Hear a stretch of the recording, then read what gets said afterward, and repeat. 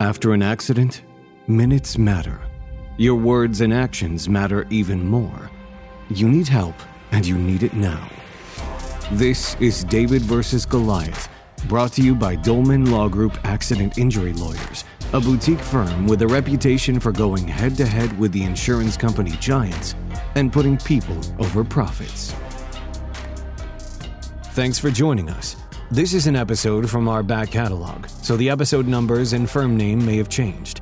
But this is quality information, so instead of scrapping them, we decided it was more important to make sure you still had access.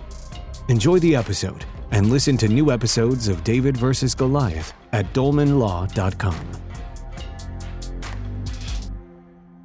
Welcome to the fourth edition of the Dolman Law Group podcast. I'm here with my guest, John Franco Melendez, an attorney out of Tampa. John, say hello to our audience. How you doing, everybody? So one of John's practice areas is estate planning. Today we're going to discuss wills and the importance of such. John, in your experience handling wills and estate planning, what is the proper time to get a will?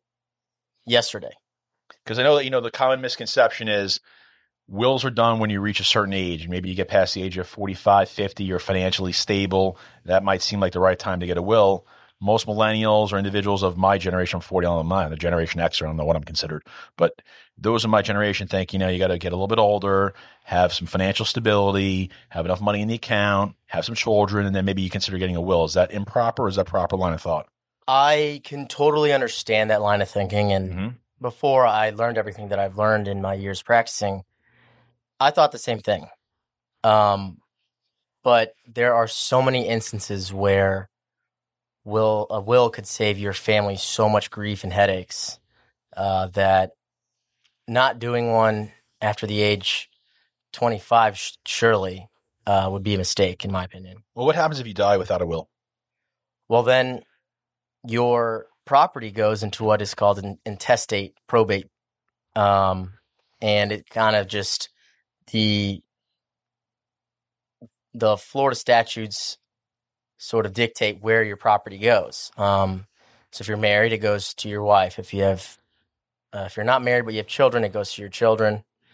If you're not married and you don't have any children, it goes to your parents, and it kind of goes down in a succession of your family members. And so it's a pecking order, if you will. Exactly. And everybody's family dynamic is a little different, and maybe you don't want whatever you do have to go to a certain person.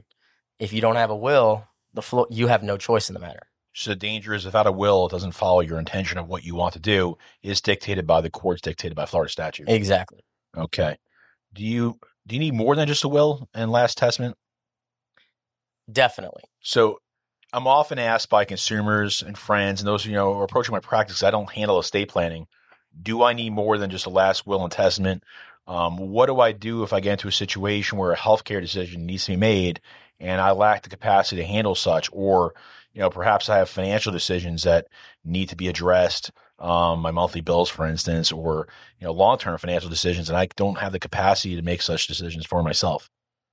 What do I do? I absolutely think that it's important to not just have a will, but to also have other documents that can address those situations.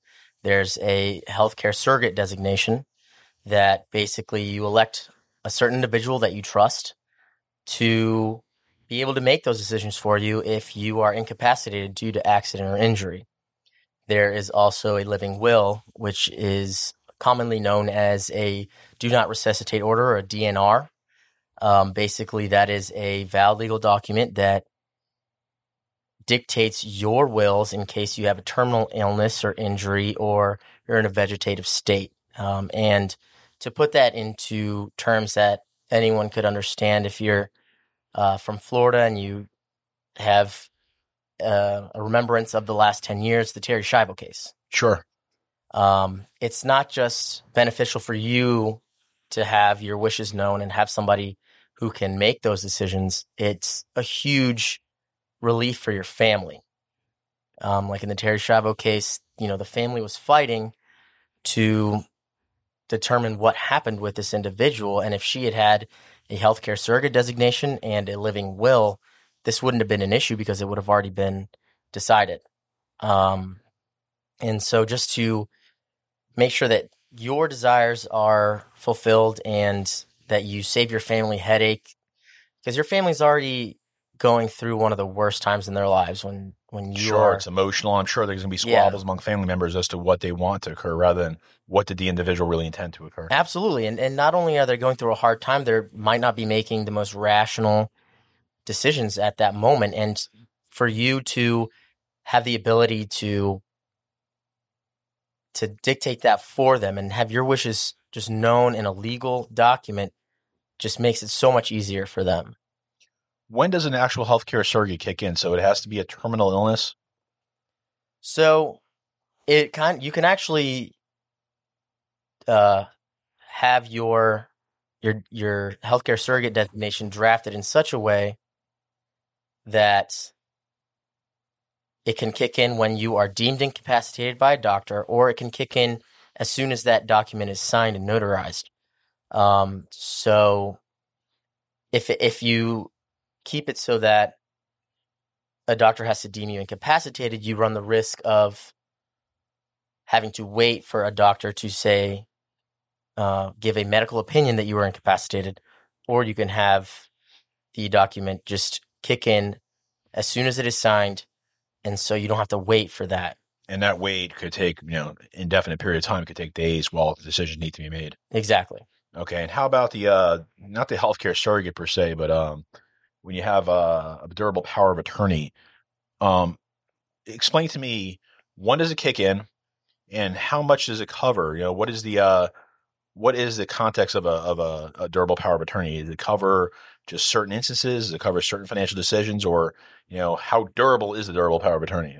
So a durable power of attorney is as general or as specific, and it kicks in when you want it to, based on how you draft it.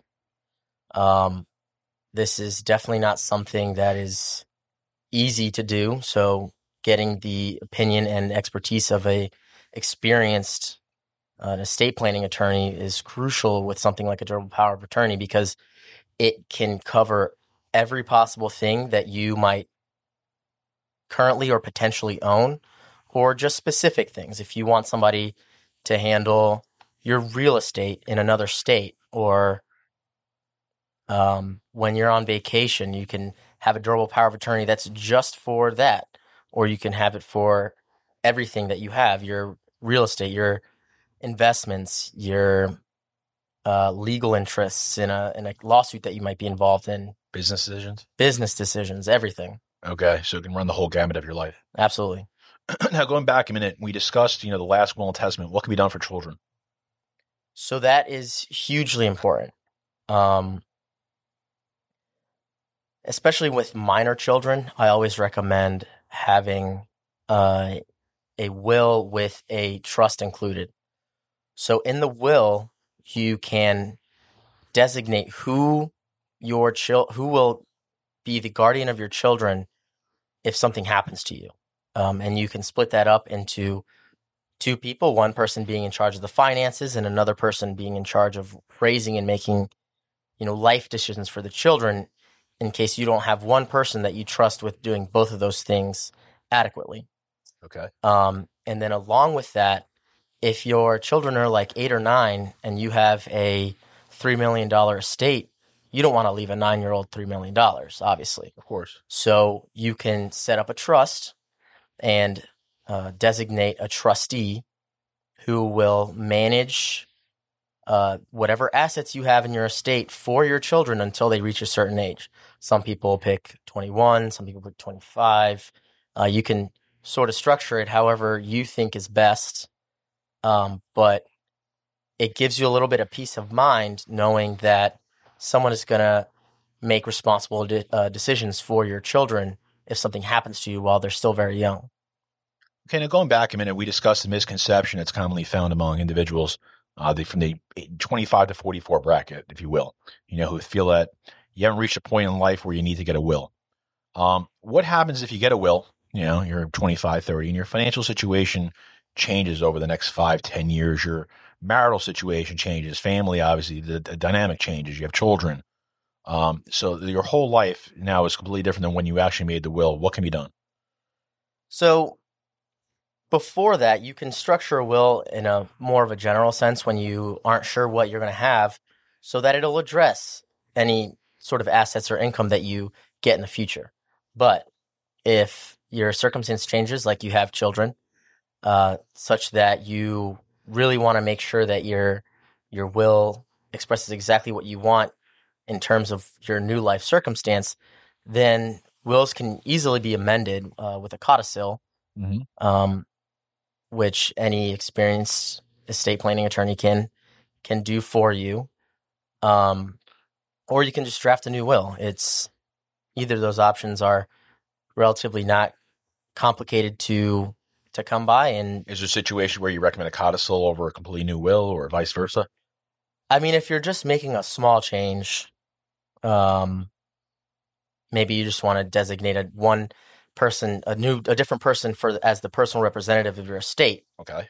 Codicil would be just fine. If a lot of different circumstances have changed, you've inherited a bunch of property, and you have different people that you want to allocate all this property to, and assets that you want going to different locations, and if you pass away, then a new will is probably the way to go. Makes sense. Is there a specific amount of financial assets or liquidity one has to have in order to construct a will? You don't even have to have a penny to do a will, especially if you have children, because as I was saying before, in a will, you can designate who is going to take care of your children if something happened to you.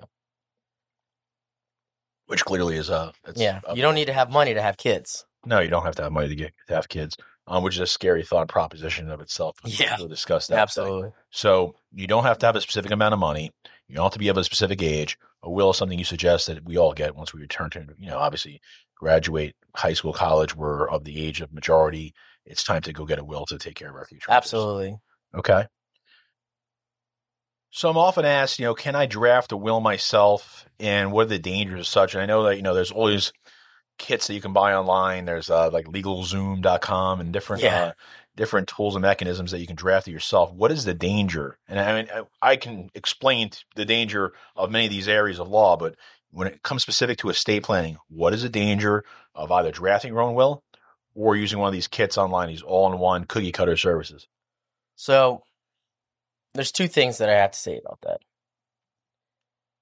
I have hands and my eyes work. Theoretically, I could try to perform brain surgery, but I'm not a trained doctor. Probably wouldn't be a good idea. No, wouldn't work out well. I know that's an extreme example, but I find that to be pretty analogous to drafting a will on your own. With these websites, you're kind of getting what you get. The estate planning and probate law varies state by state. So you don't know if the form that you're getting online is necessarily valid or up to date with your state's current law. And on top of that, a experienced estate planning attorney will be able to come up with many more situations than you could even imagine. I get this all the time when I'm speaking with clients when they're trying to figure out, who's going to take care of their kids, who's going to manage their assets if they pass away. And take, for example, somebody who's in their second marriage and they have kids from a prior marriage. And, so I ask them, who do you want to take care of your children if something happens to you? They say, oh, well, my ex-spouse. And then I have to say, well, what happens if, they predecease you or they die before you? It's like, oh, well, I guess my current wife. Then I have to ask, what if you and your current wife pass away in the same tragic accident and your ex-spouse is predeceased? And they're like, oh, I didn't even think about that. But an experienced estate planning attorney will, and they'll be able to make sure that you have an answer for that question in writing in your will so that your kids are protected. So when you die with a will, how does that work out? So does the probate court get involved? What's the next step? You die with the will. Your intentions are clearly expressed or outlined. What happens next? So, how does it get effectuated? That's what I guess I'm asking. Having a will does not preclude you or prevent you from having to go to probate court, your estate from having to go to probate court. But in a general sense, the probate court is supposed to follow your will. Obviously, there are circumstances where it might not. if your will, one of the requirements in your will for someone to get something is illegal, a court's not going to enforce that. Or if somebody contests the will, it might hold things up, but a valid will pretty much dictates what will happen in probate court in most cases. Is there scenarios where it wouldn't? If you use one of those online wills and it's not valid, okay, court is not going to hold that as law. Which again is a danger because state by state, the laws change, and that's usually all in one cookie cutter solution. Exactly. You can't handwrite a will. That is not valid in any way, shape, or form in the state of Florida. Okay. And most people don't realize that. And most people don't. And a will has to be witnessed by two individuals. And if you don't do that, it's not valid. And I hear a lot about what is a revocable trust, and what's the purpose of such? What's the benefit of a revocable trust versus a will? When would you use a revocable trust? So a revocable trust is, in a way, a legal entity in and of itself, kind of like a corporation. You can put real estate property interests or investments, assets into that trust, and technically it's no longer yours. So it would not go through probate. I generally recommend this as a potential option for people with multiple properties. Okay. Especially if one or more are out of state. It sort of simplifies things in case of death so that kind of removes them from probate, and it makes things a little simpler in that sense. It's not right for everyone. For example, I would never recommend somebody putting the home that they live in a trust. Okay. You lose your homestead tax exemption. You lose homestead rights in probate, and it makes things a little more complicated once things go into probate. But a revocable trust is one way to remove certain assets outside of having to be dealt with in probate once you die. Is there other mechanisms that avoid probate, such as like ERISA plans or 401ks? And so there's trusts, like I just spoke of. There's you can have joint ownership of bank accounts or real estate property. So normally if you have a bank account and it's just you, if you die, it has to go through whatever money is in there has to go through probate. If you and one other person own it in equal parts with a payment on death provision, then if you die, that account just basically reverts to that other person. Okay. Same with real estate. If you buy something in title with your spouse, in Florida, that's known as tenancy by the entirety. And if you pass away, that property automatically goes to your spouse.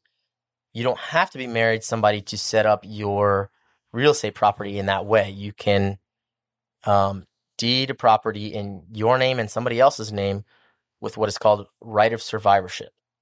And it's kind of the same thing as tenancy by the entirety.